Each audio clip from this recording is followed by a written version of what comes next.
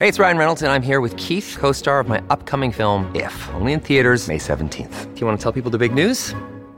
All right, I'll do it. Sign up now and you'll get unlimited for $15 a month and 6 months of Paramount Plus Essential Plan on us. MintMobile.com/switch. Upfront payment of $45 equivalent to $15 per month. Unlimited over 40 gigabytes per month. Face lower speeds. Videos at 480p. Active Mint customers by 531.24 get 6 months of Paramount Plus Essential Plan. Auto renews after 6 months. Offer ends May 31st, 2024. Separate Paramount Plus registration required. Terms and conditions apply if rated PG. When you need mealtime inspiration, it's worth shopping Kroger, where you'll find over 30,000 mouth-watering choices that excite your inner foodie. And no matter what tasty choice you make, you'll enjoy our everyday low prices, plus extra ways to save, like digital coupons worth over $600 each week. You can also save up to $1 off per gallon at the pump with fuel points. More savings and more inspiring flavors make shopping Kroger worth it every time. Kroger, fresh for everyone. Fuel restrictions apply. Hello, everybody. This is Marshall Poe. I'm the editor of the New Books Network. NBN listeners like to read books and buy them. So we thought we'd tell you that right now, our friends at Princeton University Press are having a remarkable site-wide sale. You can get 50% off books, including ebooks and audiobooks, with the code 50, F-I-F-T-Y, at checkout until May 31. You can save some real money on Princeton University Press books. I encourage you to go there and check it out. Welcome to the New Books Network.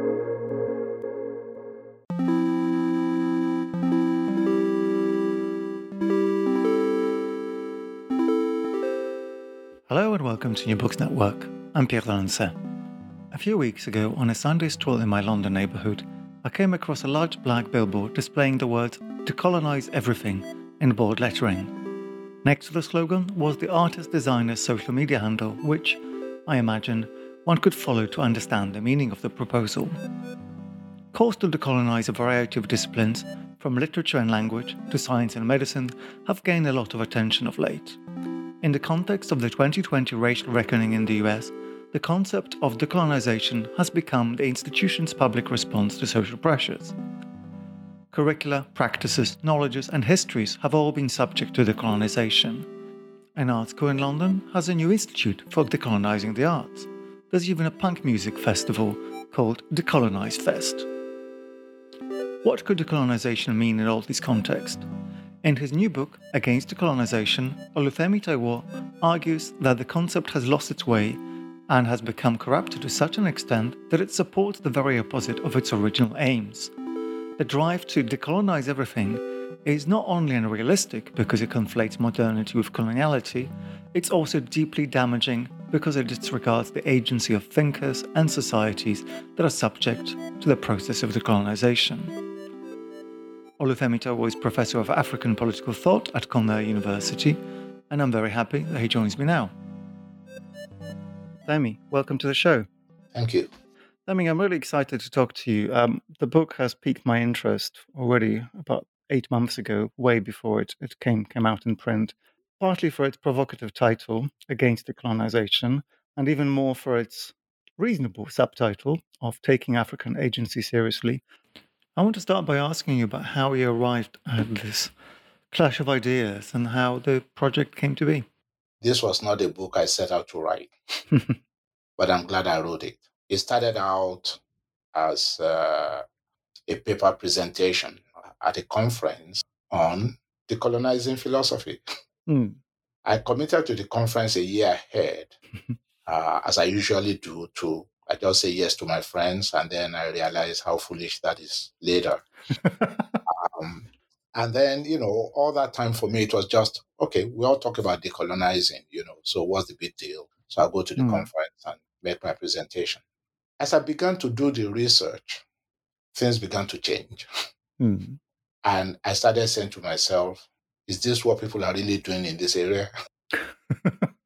And, and I'm saying this as somebody who was a fan of Ngugi's Decolonizing the Mind, from the 80s when it came out.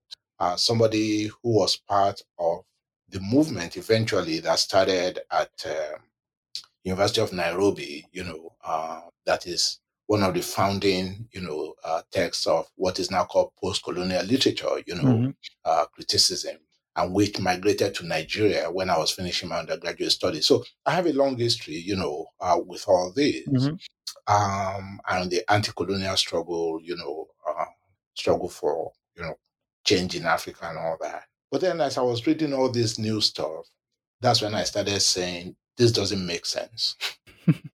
But I couldn't pull out of the conference because I was, but at the same time, I did not think that I was going to be a pleasant presence at the conference. Actually, I said I was going to be a party pooper because many people who are going to be at the conference, friends, colleagues that I respect and who do the kind of work, that I ended up attacking. So I sort of came up with another title. I just called it On Rethinking the Decolonizing Trope, decolonization trope in philosophy. Yep.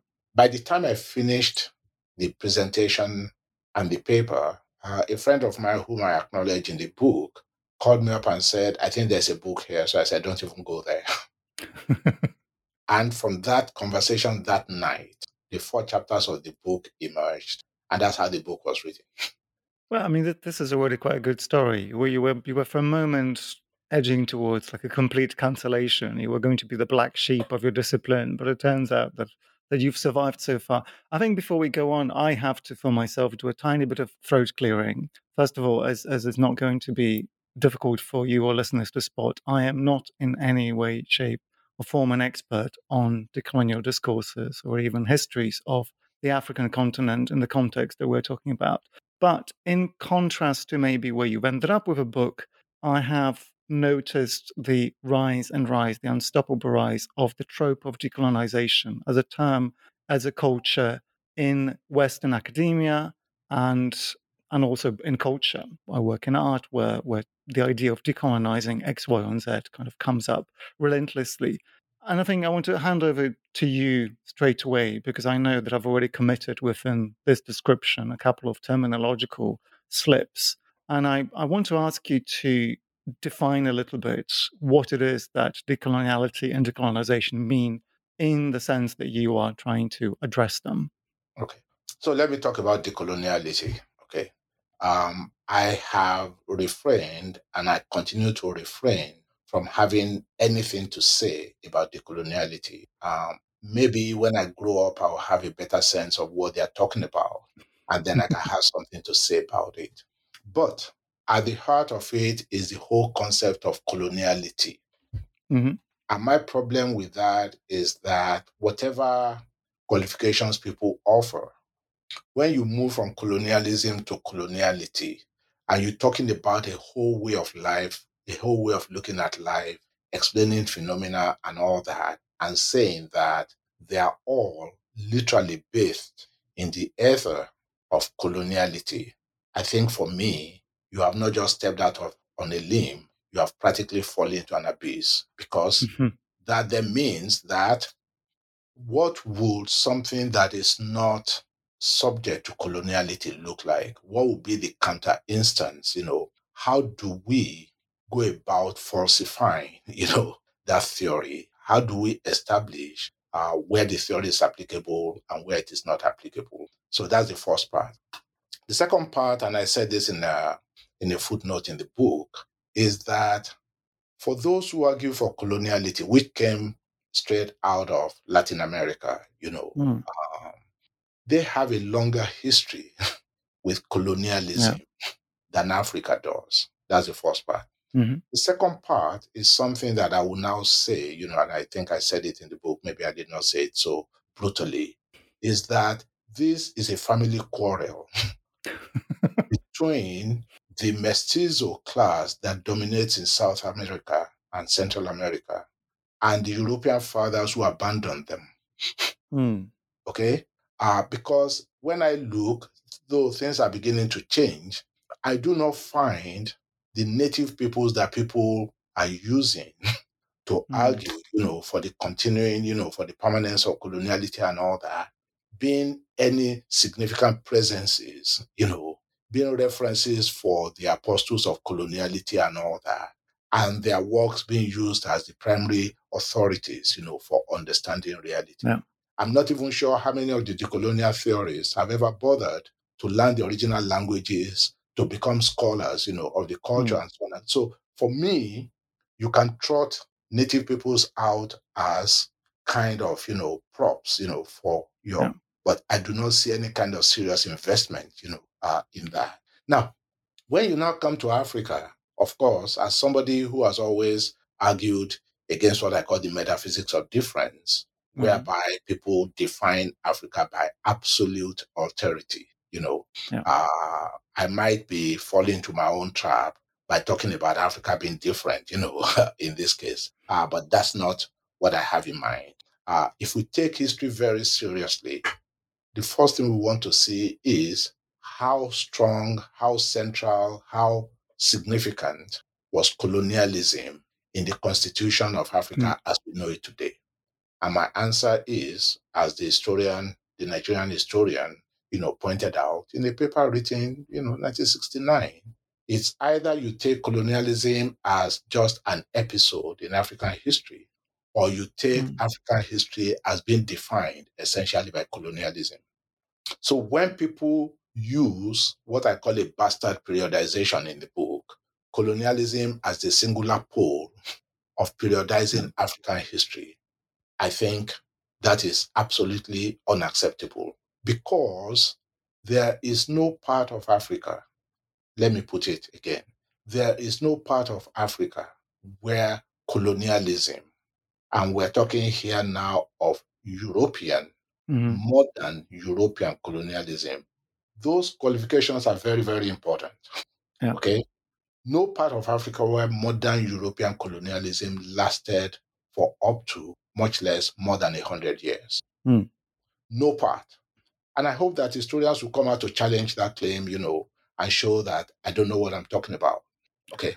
And if that is the case, then we have to ask the question, how brittle were African societies and civilizations and cultures that something that was there for just 100 years practically turned their world upside down in such a way that we can no longer talk about anything there without some reference, direct or indirect, to colonialism. That doesn't make sense, and I don't think it can be supported by the materials available. That's my point. That's a very strong formulation. I'm pretty sure that you've encountered proponents of mainstream decolonial discourse that, as short as this 100 years has been, it has been brutal in completely rewriting the lots and the futures of African societies.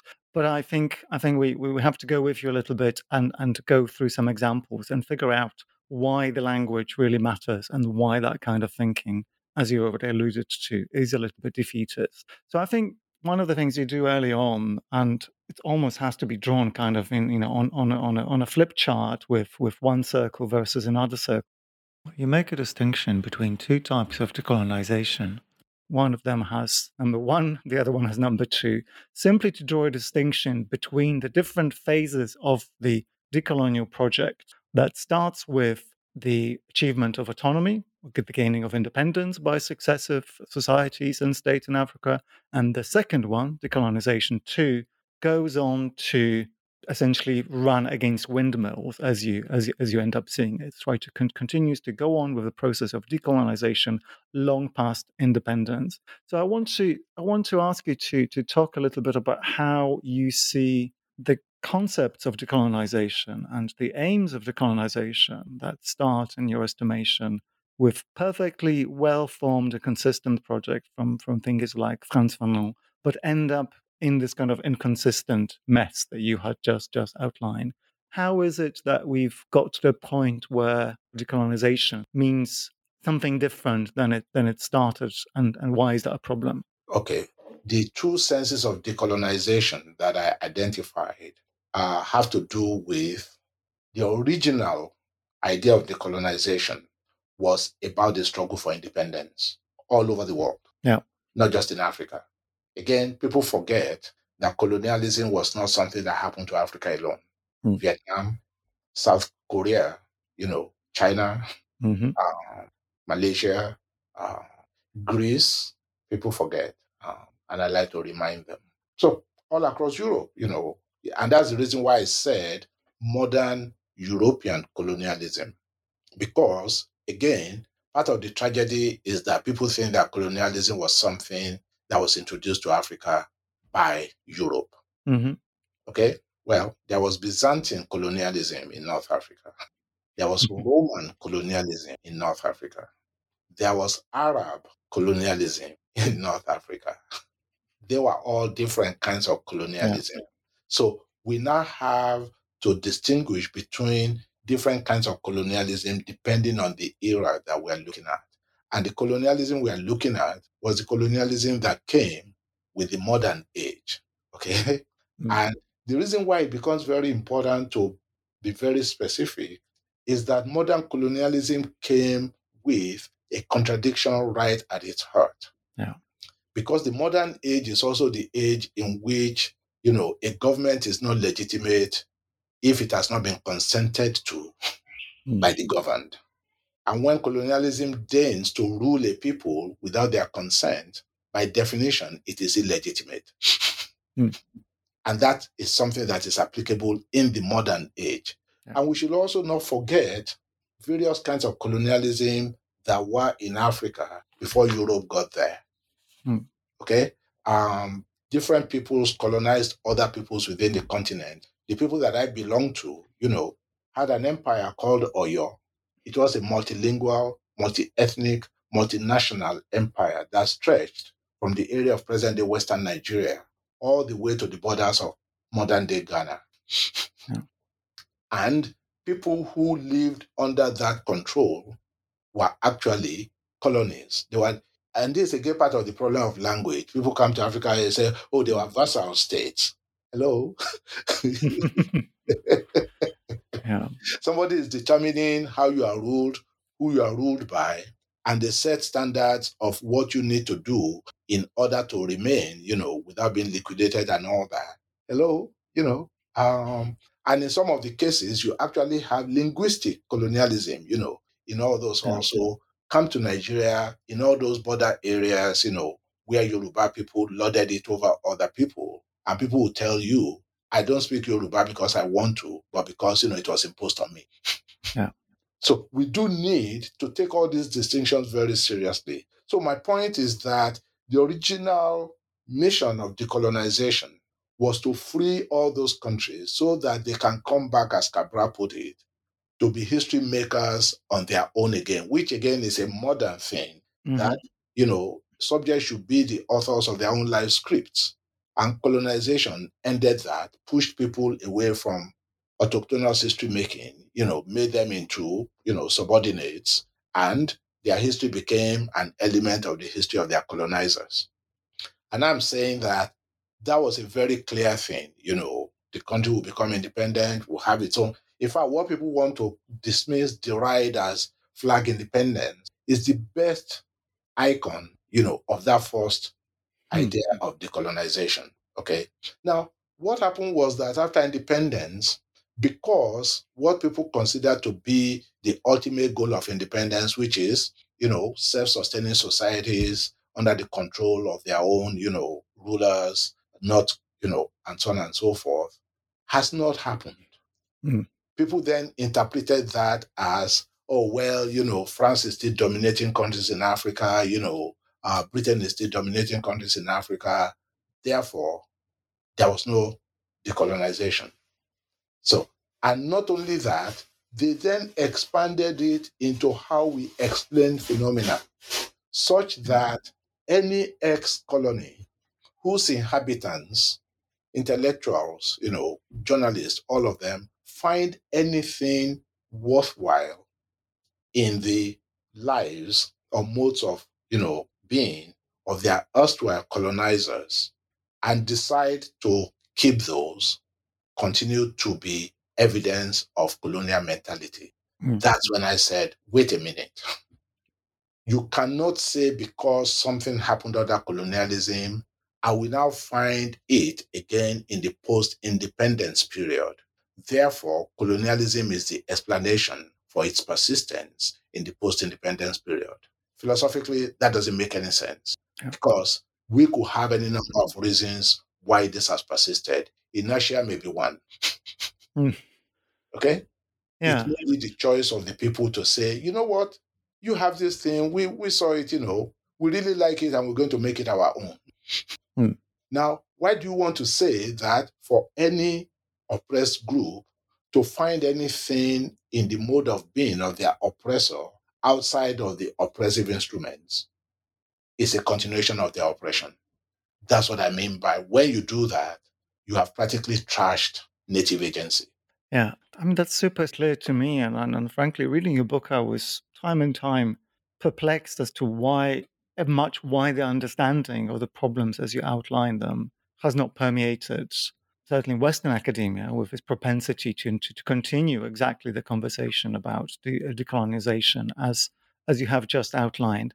But I think to maybe make that clearer, I want to ask you a little bit about the values of this ongoing terrible word, this ongoing vain project of decolonization, the second part of decolonization, and what values you see driving that conviction, and what values you set up for your opposition to the project of ongoing decolonization. Because I think the question of modernity, which comes up in the book time and time again, is super important. And you do take a particular side. You're definitely a proponent of the Enlightenment project. That already makes you a little bit unpopular in 2022, frankly, on any continent. How do we pin readings of values, and how do we infuse this theoretical project, both the one you're critiquing and yours? Let me put it this way.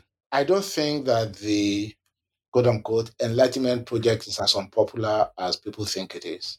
It is unpopular among intellectuals who think that there's something sexy, about identity, and who, again, do everything they can, literally, to award victory to Europe and America that neither has deserved nor earned.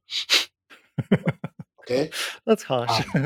So when you find right-wing people in Europe and America claiming that other peoples have not contributed anything to civilization, especially Africa, okay?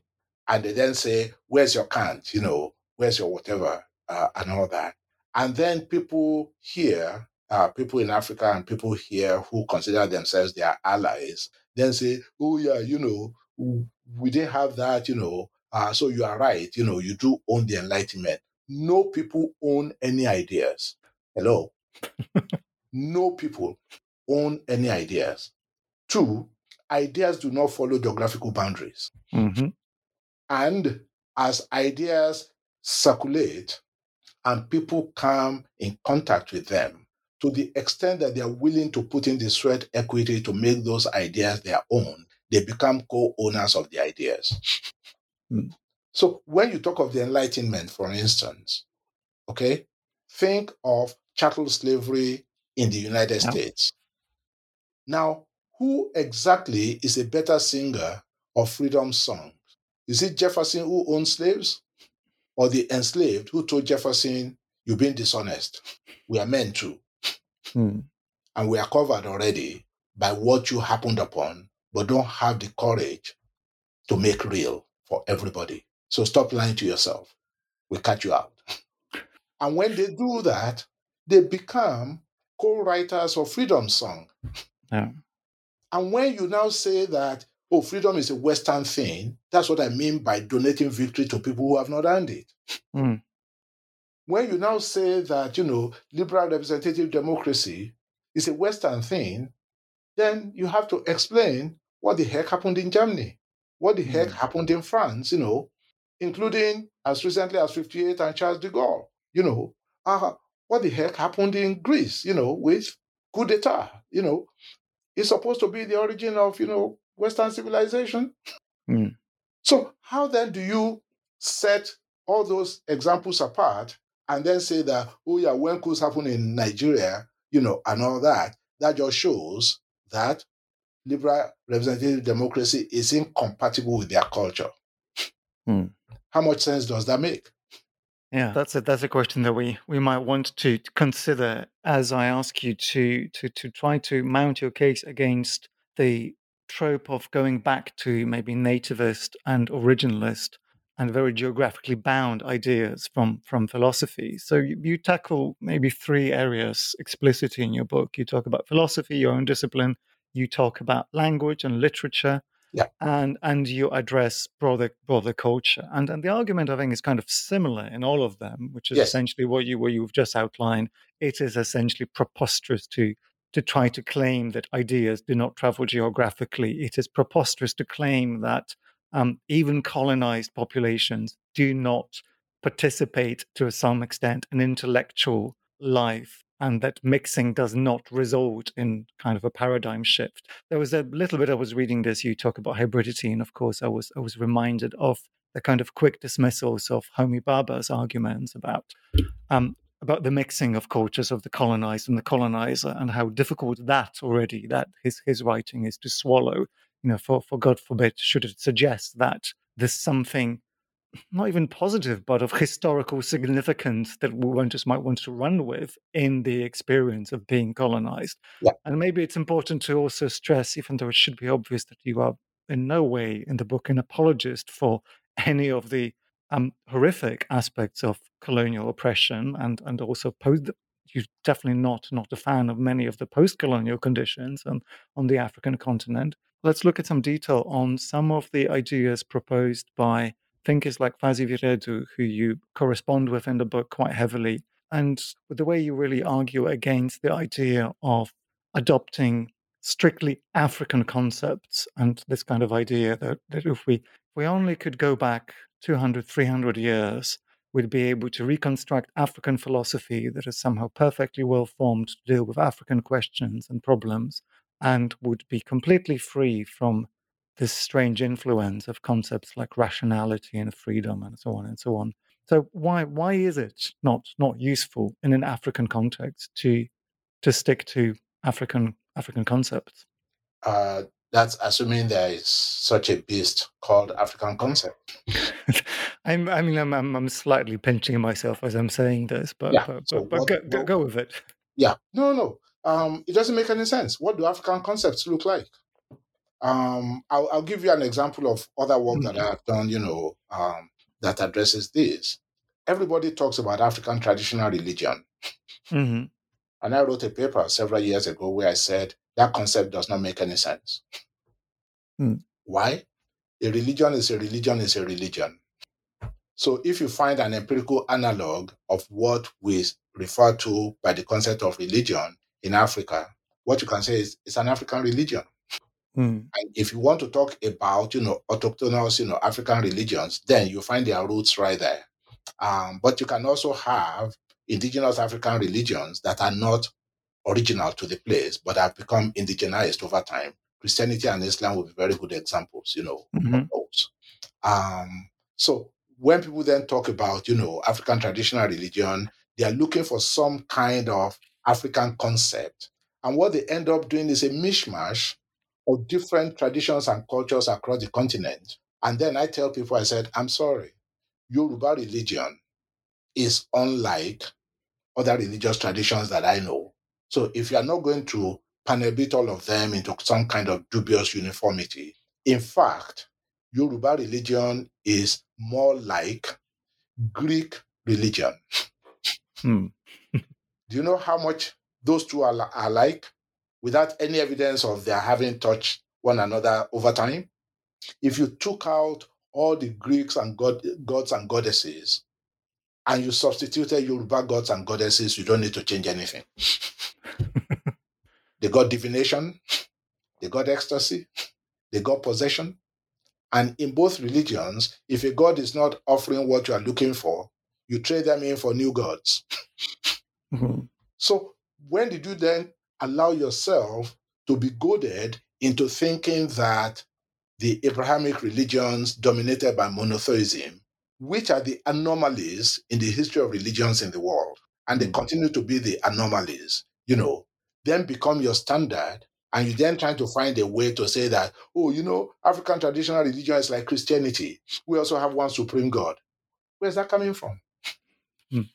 I mean, you almost make it sound like there's a case for actually thinking about the Enlightenment and the universalism that it brought. Your historical example that predates European colonialism is bizarrely Enlightenment in its form.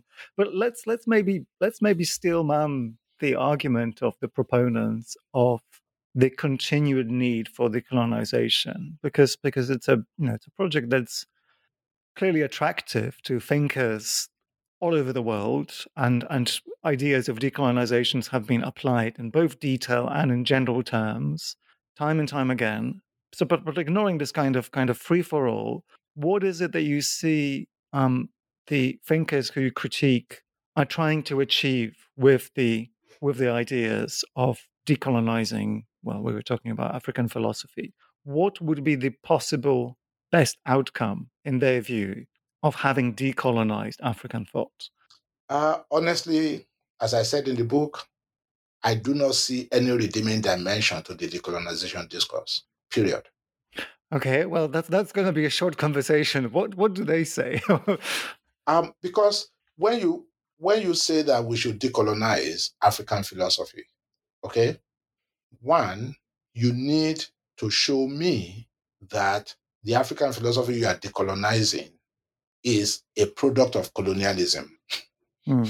Okay? Or two, has continued to be dominated by colonialism.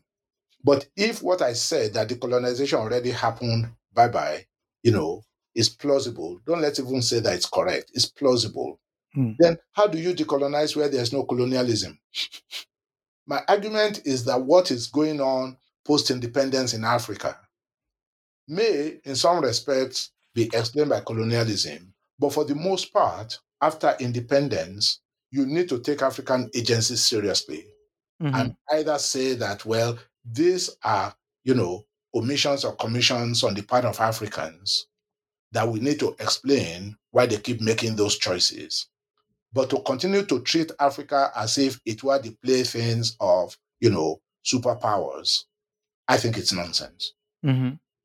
Okay, but I want to stick a little bit with this. I'm going to push you, because there's a risk in your concept, the way we are talking against decolonization, this kind of facile understanding of Africa's legacies of colonialism still being the elephant in the room. I think there's a risk in simply kind of dirtying a word. If decolonization, you argue, if that as a term has stopped being useful, how is that in itself critique of the attempts to, naive attempts, I would agree, to roll back a little bit of time? And you do address nativism and atavism in the book quite explicitly. And that, I think, has a sort of interesting ring to some of the things that are happening in Western circles, not even to do with Africa and post-colonialism in a sense. It's just that we see, as our politics gets more and more tumultuous, we see conservative attempts to roll back time, to go back into some kind of imagined past. I was reading aspects of your accounts of African writers trying to argue for the return to African languages and rejecting languages of the colonizer, whether it's French or Portuguese or English. And I was sort of thinking about American right-wing memes in which we have US Americans trying to invoke ideas of the Roman Republic, saying things like return and spelling it with a V as opposed to U to make themselves sound a little bit more Roman Italian in a sense. And I think there was a confusion there, that it's terminological, and I'm completely with you in as much as it makes no sense to conflate armed occupation and resource extraction, quite often under the point of a gun, and a cultural process. This is definitely not a good way to do politics. But I think I'd like you to try to address maybe the cultural aspect a little bit more that goes beyond the terminological. Yeah, again, this is part of what bothers me about the decolonization discourse. And that is that once people buy into what Fanon called the make-believe world of colonialism, whereby, you have colonizers on one side, you have colonized on the other side, and near the twain shall meet, okay? Then what you end up with will be, cardboard copies of real human beings and groups. As I said in the book, and Fanon made that very clear, the lives of the colonized and the colonizer were not separable. Just like in the case of chattel slavery, and as I said in the book, if slave owners actually believed that the enslaved were animals, then this was a civilization built on bestiality. So those of us who are then analysts, theorists, thinkers, it is our duty to not accept the stories that the oppressors tell about themselves. And what that means is that I shift focus away from what British colonizers thought they were doing in Nigeria. And then I ask, how did the colonized view what was going on? How did the enslaved view their... The enslaved never believed at any moment that they were not human. So they continue to exercise the prerogative of being human, including divesting their so-called owners of their language. And then they turn that language to use. So what do you want African Americans to do to decolonize language? So they must give up on the English language? That was the language of the slave owners. And when you now come to Africa, as I said in the book, English was not introduced to Africa by colonialism. That's the first part. The second part is it's not just English. When you look at all the coasts in West Africa and all those forts that were built for slavery and for the slave trade and so on and so forth, those forts and the communities around them, they were all cosmopolitan communities where people spoke several languages, where people interacted with one another. So you want any African language in that neighborhood that's going to pretend to some kind of pristineness after 500 years of those bleedings into one another? So when you are now saying that we should go back to an African language, that's why I said, you make it seem as if it's so easy for us to say, oh, here's an African language. Do you have any living language that is not creolized? Welcome to English. And as I like to joke with my students, I hope Indians wake up one day and say to the English, we want my calico back, we want all those that you have now incorporated into. So why is it okay for the English to make their own, whatever they find anywhere, and it's not okay for the Yoruba to do exactly the same thing? Well, there's no good answer to that, but you do run a good critique of the promises of the own language discourse, and you take issue with Ngugi wa Thiong'o, who's one of the theorists of adoption of African or readoption of African languages. And maybe rather than run through the argument again, I might ask you about your experience of writing in English. And forgive me if I'm going to exoticize you a little bit, but I would like to think a little bit about your position in forming this argument as someone who has been active in academia both in Nigeria and now in the US. So there's this kind of duality which you point to in a book time and time again in the experience of anyone who grows up speaking more than one language, or frankly, growing up with one language is already legitimate enough under any circumstances. But I want to think a little bit about how your experience of making these arguments from both inside and outside, how that might have shaped the argument itself and your position. As much as possible, actually, I did not exactly start from where I am sitting personally. I mean, I told that story just to show that, look, I understand what the issues are with people who find that. And this is why it gets biographical.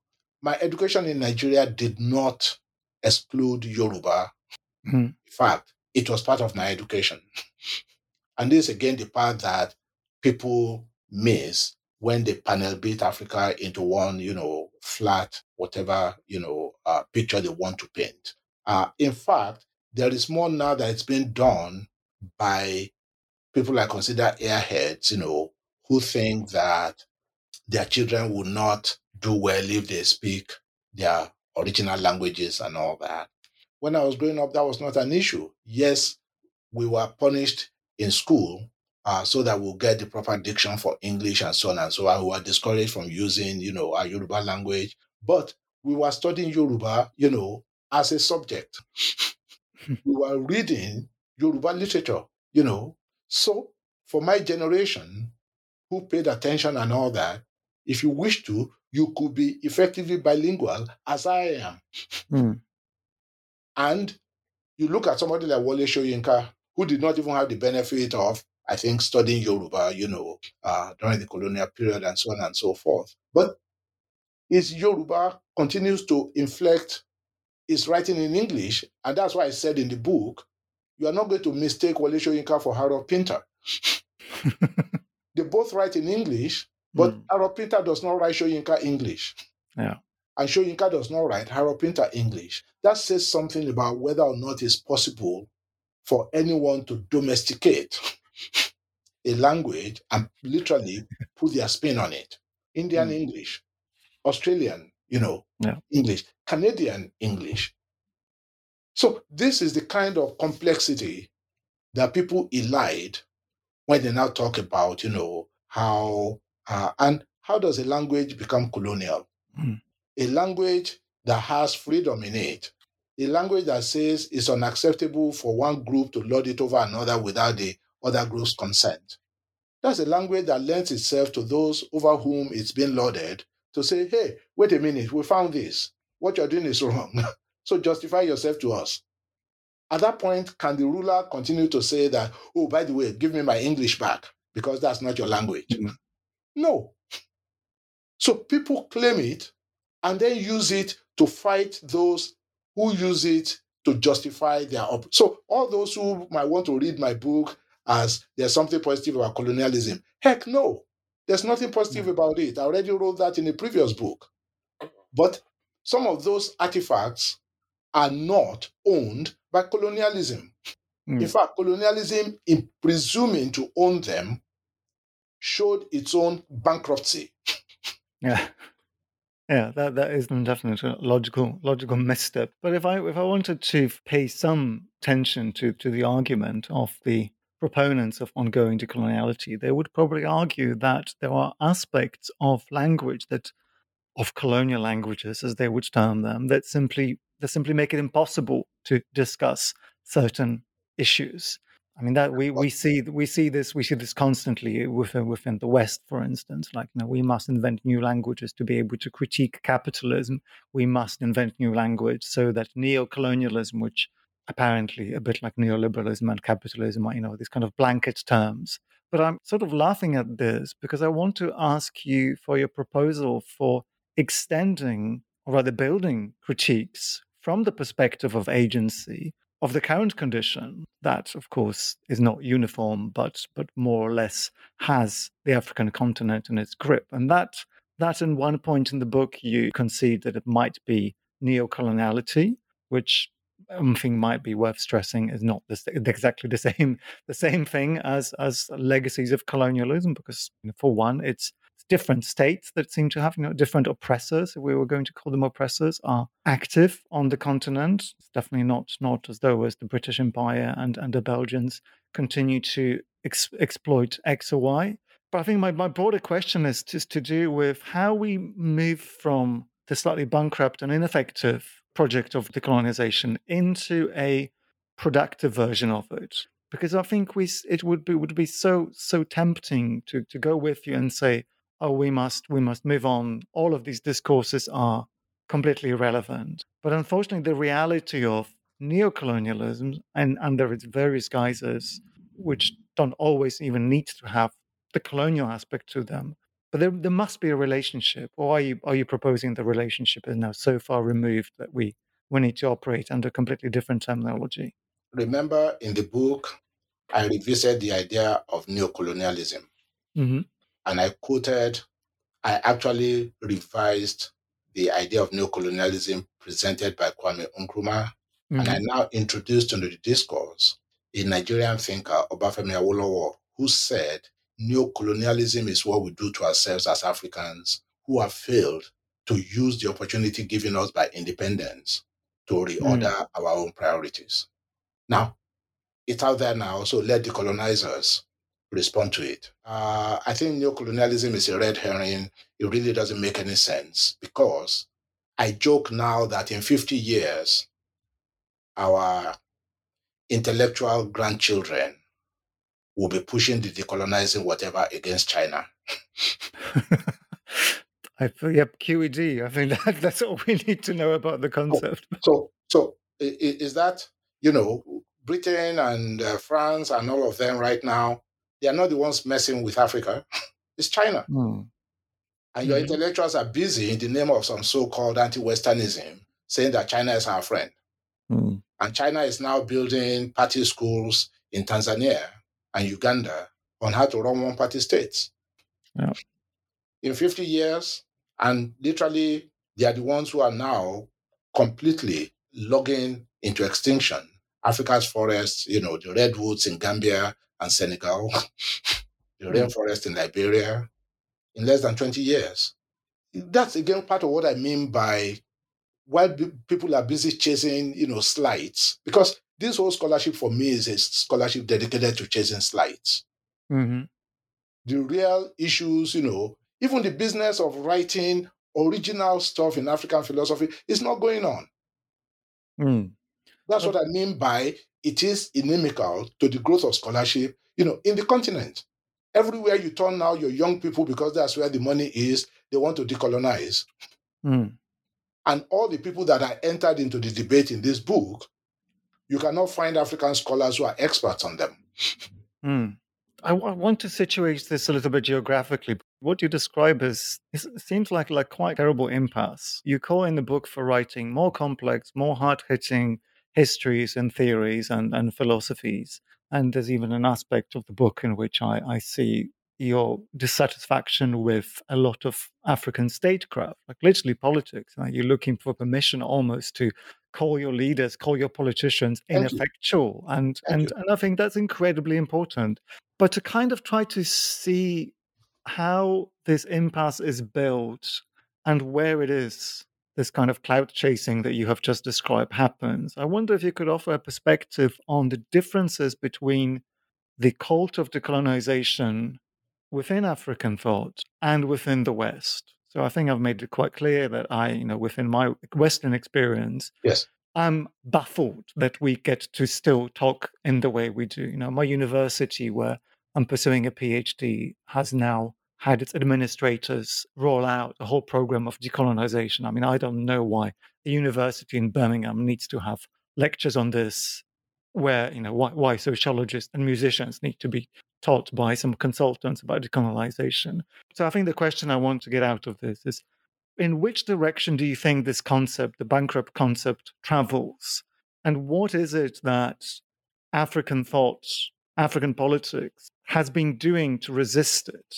Or what alternatives does it propose? In an ideal world, if the West could just go and leave Africa alone for 5 minutes so it could do its own thing, whatever shape that takes. Let me say this.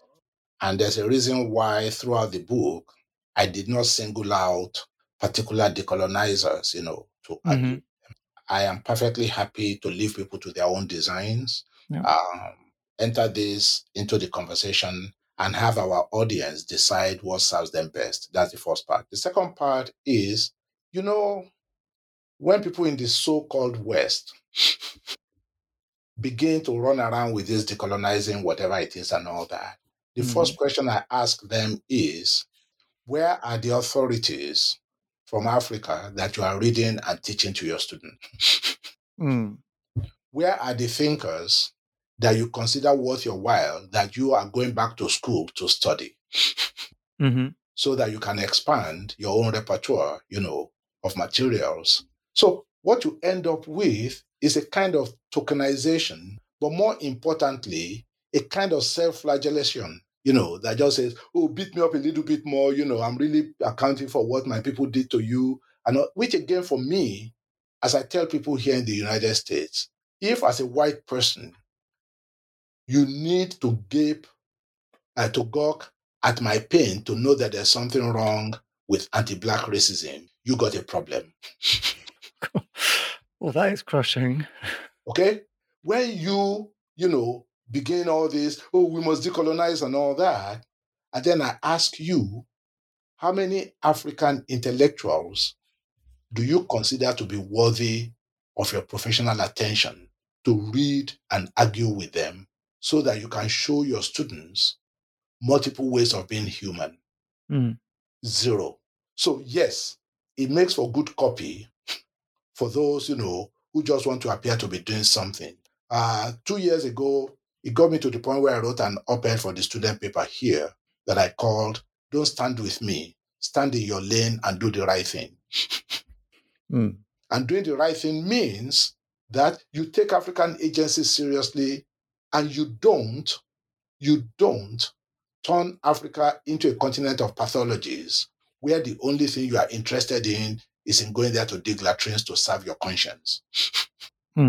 So please take Africa as an intellectual project and don't just read those in your echo chamber, where you are all just going on about colonialism.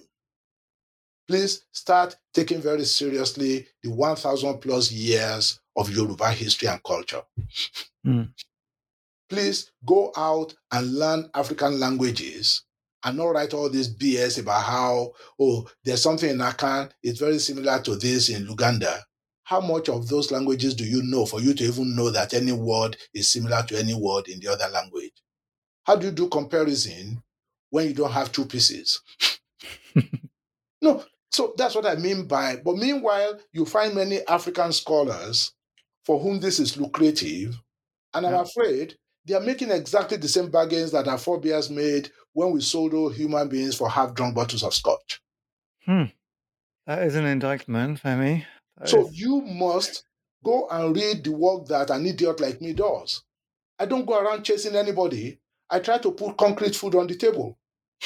I've just published a pamphlet on chieftaincy, where people are shocked when I talk about chieftaincy as a global phenomenon. I mean, your chief just passed in the United Kingdom. But because of colonialism, and there could only be one king in the empire, so all African kings were reduced to chiefs. And then African scholars begin to pretend that chiefs are part of the DNA of Africa and not a global phenomenon. And then your philosophers are then talking about traditional, political systems. What the heck are those? They never changed in 1,000 years. They did not evolve. They did not borrow from anywhere. If that's what people want to call scholarship, I wish them well, but that's not my deal. Look, I want to push on this a little bit because on the success of this proposal, a lot writes. Like whether your assault on this blindness has been worth it really will be determined on whether it inspires a little bit scholars, frankly, anywhere in the world to work a little bit harder. And I completely echo your call to do history, to do philosophy in its context with due attention to the uncomfortable outcomes. And I, of course, completely see the kind of Manichaean turn to make the African continent oppressed and the white man bad is really serving absolutely no one. But I think I'm interested also in the end on some kind of epistemic approach that allows us to really see where the investment in thought and in research and in scholarship would be most productive in overcoming those limitations. I mean, earlier on, we maybe could have talked a little bit about the kind of epistemic conversation. You introduced me to a new term, which frankly would be super useful in my own research of epistemicide, this idea that colonialism went and brought all sorts of indigenous knowledges into the ground and all sorts of knowledge is lost, which of course is difficult to argue against on one side, but the undoing of it, as we are seeing now, is equally destructive. I see one after another university department in the West being started with the idea of, the way I see it, of just capturing indigenous knowledges and locking them away in Western universities. So I'm kind of going to repeat the question a little bit. Where does this heavy task that you're pointing us to lie? Who is well positioned, to take a step away from decolonization and to? God, I'm kind of, I'm already frustrated by the language. But if we were to do the work to repeat this tiresome term, where is that work best done? Let me put it this way. Institutions have been taken over by the decolonization hordes. But people like me, my work is with my students, undergraduate and graduate, and whoever else is willing to get on the path of doing substantive work rather than going around excoriating people. I have a student right now, and I'm absolutely proud to, talk about his work everywhere. People always think that, now, quote unquote, modern science came with colonialism to Africa.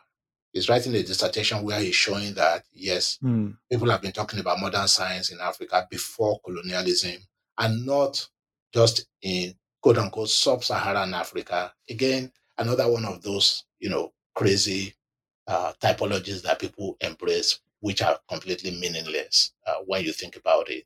So it's actually comparing two thinkers, one from Sierra Leone, one from Egypt, both working in the early to mid 19th century, talking about modern science. Those are the kinds of work that I am interested in. If somebody wants to work on the philosophical foundations of indigenous modes of governance, you've got to be very specific. And if you're going to be comparing, you've got to show me that you are as, well read in the two areas that you want to be comparing. So this business of homogenizing Africa, and jumping in one sentence from Accra to Nairobi and then to South Africa because all Africans are the same, that for me is not scholarship. I'm sorry. If people are doing it, I wish them well. So what I'm saying essentially is this will be the work of individuals and some of us who get into groups where we are actually pushing these boundaries and trying to put out the kind of work that we think should reflect this. And I'm not going to begrudge the good fortune of those who do it otherwise. As I said, our audience is out there and the audience will decide who serves them. That's really my point. Well, So, I'm just going to point out that you do actually engage with named thinkers and named writings in the book. So, yeah. What I mean by that is by way of recommendation. It's not just a kind of empty argument that we are doing. Thank it's you. Not so, just all these schools in the UK, in the United States, and so on and so forth, I don't have anything to say to people. I'm not going to be part of those discussions. I'm never part of those conversations. And as I'd love to tell my friends, I wish them well. But if a young person who wants to go to graduate school and all that, and then they approach me, and then once they tell me, I want to decolonize, I tell them, I don't think I'm your teacher. I do that routinely now. Anybody who wants to do decolonizing, I cannot sign on to train them. Well, that's certainly fair enough, but I think we need to do justice to the book and let you end our conversation with a success story or two. When I said that it's only among quote-unquote intellectuals that the Enlightenment Project is not popular, everywhere in the world right now, you find, and that's why I mentioned those examples, especially in the final chapter of the book. In Thailand, young people are on the way to getting rid of the monarchy or getting it to become constitutional based on exactly the same precepts that people want to dismiss as, colonialism inflected, enlightenment, whatever. They said to the king, you don't own this place, we do. Okay? And we want to be able to pick our own government, not you. Those are all elements of the modern age. Yeah. The kids in Hong Kong, those are the most relevant to us because all those rights that people in Hong Kong are now dying to protect were not there while colonialism lasted. And then on the eve of Hong Kong being handed back to China, just as Britain did in all its colonies in Africa, they gave them a constitution with Bill of Rights. And the people in Hong Kong have only had so many years, and they said, guess what? We love this. And China says you cannot have that, and they are dying to protect those things. If this is so colonial, so why do people in Hong Kong want to die to protect them? That is the evidence you need that these are human inheritances. They are not owned by any people. And if a people consider that this will give us a life that is better than the one we were previously under, we're going to die for them. Yeah. And you find that going on now all across Africa. Everybody is trying to put what I call the empirical version of the modern state, a state that answers to its people. Governments that are chartered, by the citizens.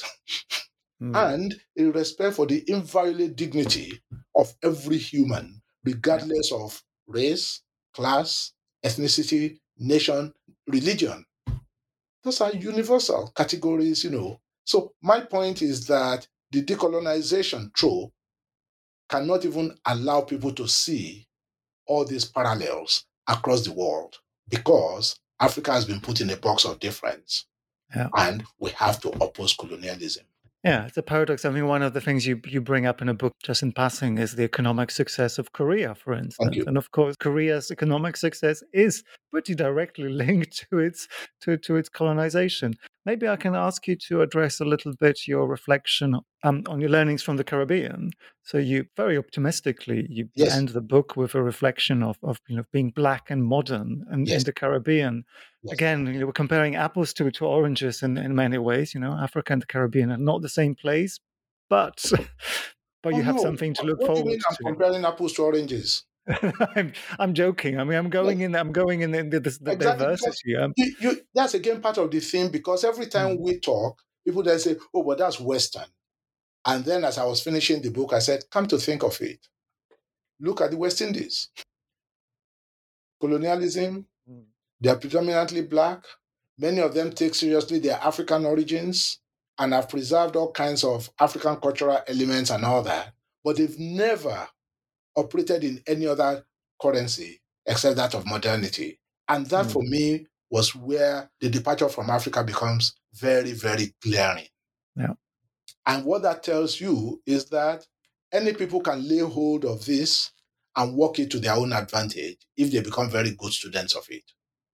And that then actually pulls the rug from under the feet of a lot of political science talk about Africa, which is always about, the low development of political culture, the indigenous, whatever. So I said, thank goodness. Our cousins in the Caribbean never had any chieftaincy to deal with. And they did not have colonial authorities who said, we have to keep your chiefs. And so, in fact, many Nigerians, many Africans now escape to those places to have the guarantee of a better quality of life. Exactly why many Africans now escape to South Africa to enjoy more control over their lives. Well, for me, lots of work to be done by all of us. For me, your book is about as convincing as an argument needs to be in this particular field, and I really recommend it. Thank you so much. Thank you for joining me. Thank you very much. It's been nice talking with you, Pierre. Thank you so much.